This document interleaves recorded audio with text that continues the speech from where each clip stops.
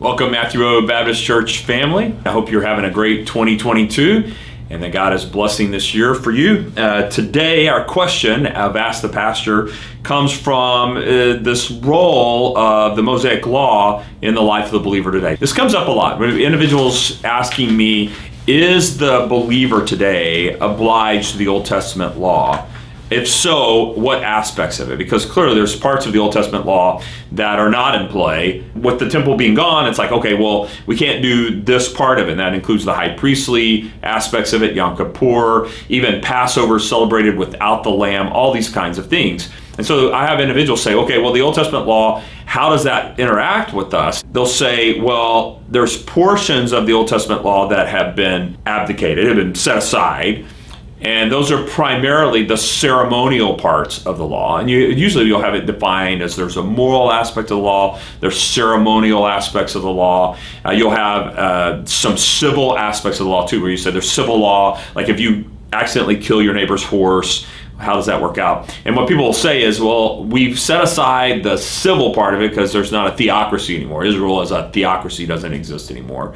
And you'll say, well, set aside the ceremonial aspects of the law because the temple's no longer there. It's only the moral part of the law. And I want to suggest that the entire Old Testament law was fulfilled in Christ Jesus.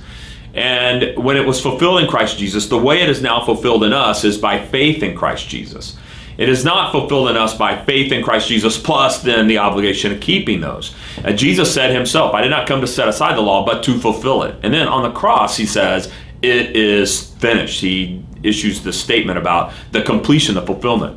Paul in Romans chapter 8 says, through faith in Christ, the law is fulfilled in us, not on the basis of our effort, but on faith alone. And so when we talk about the Old Testament law, I believe that the Old Testament law is obligated to every single person who goes to heaven. You got to fulfill all of it. And the way we fulfill it is through faith in Jesus Christ, who as our substitute, as our righteous representative. He's the second Adam. He actually lives out the law perfectly. By faith in him, God credits to us the fulfillment of Old Testament law.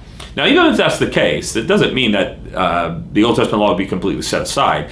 But there's a lot of hints in the New Testament, Acts chapter 15, and the ecumenical council, where they had a chance to tell Gentiles, here's what you need to do. And not once does anyone bring up food, Sabbath, or anything like that. And so now I just want to deal with this aspect of it. What about this idea that the ceremonial law is different than the civil law, which is different than the moral law? But the problem with this is that the Bible doesn't speak in those terms. The Bible doesn't separate ceremonial from the Ten Commandments. And I'll give you an example of why I don't think it's separated. When Jesus is being asked about the Sabbath, and he's confronted about something his disciples are doing, and they ask him about the Sabbath, and he says, have you not read that David and his men came into the temple, came into the place where the showbread was, and they took the showbread even though it was not for them?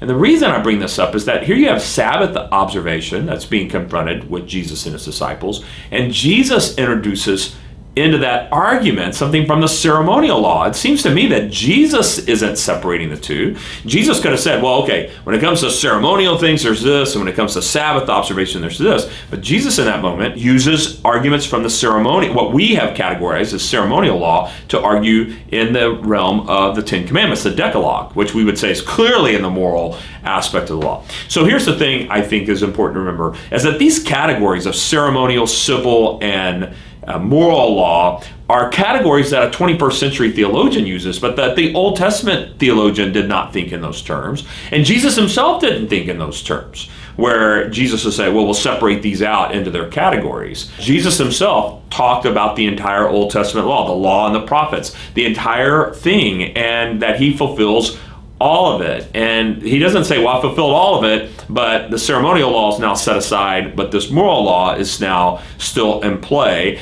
And then who gets to decide which moral laws are still in play? And then we're left to a modern theologian going, well, it's these 8 items or these 12 items, instead of saying the Old Testament is completely fulfilled in Christ Jesus, and the obligation to the believer today is found not in the pages of the Mosaic Law, but in the pages of the New Testament, where Jesus gives to his disciples, here's how now you live this out. Now that the Old Testament law has been fulfilled, now we have the law of Christ, which dominates us. And the way we live now is by faith in the Son of God and imitating his life and following his commands. And so the emphasis of the New Testament is not Mosaic law, but Christ's life.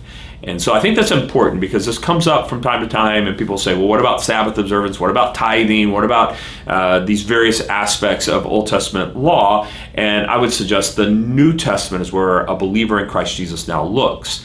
As Paul said in Galatians, the Old Testament law was like a tutor, but now that we've graduated, we don't go back to the tutor anymore. We graduated through faith in Christ Jesus into a new relationship with God, and now the tutor has done its role, has fulfilled its task, and we don't go back to the tutor now. We continue in a walk with Christ Jesus.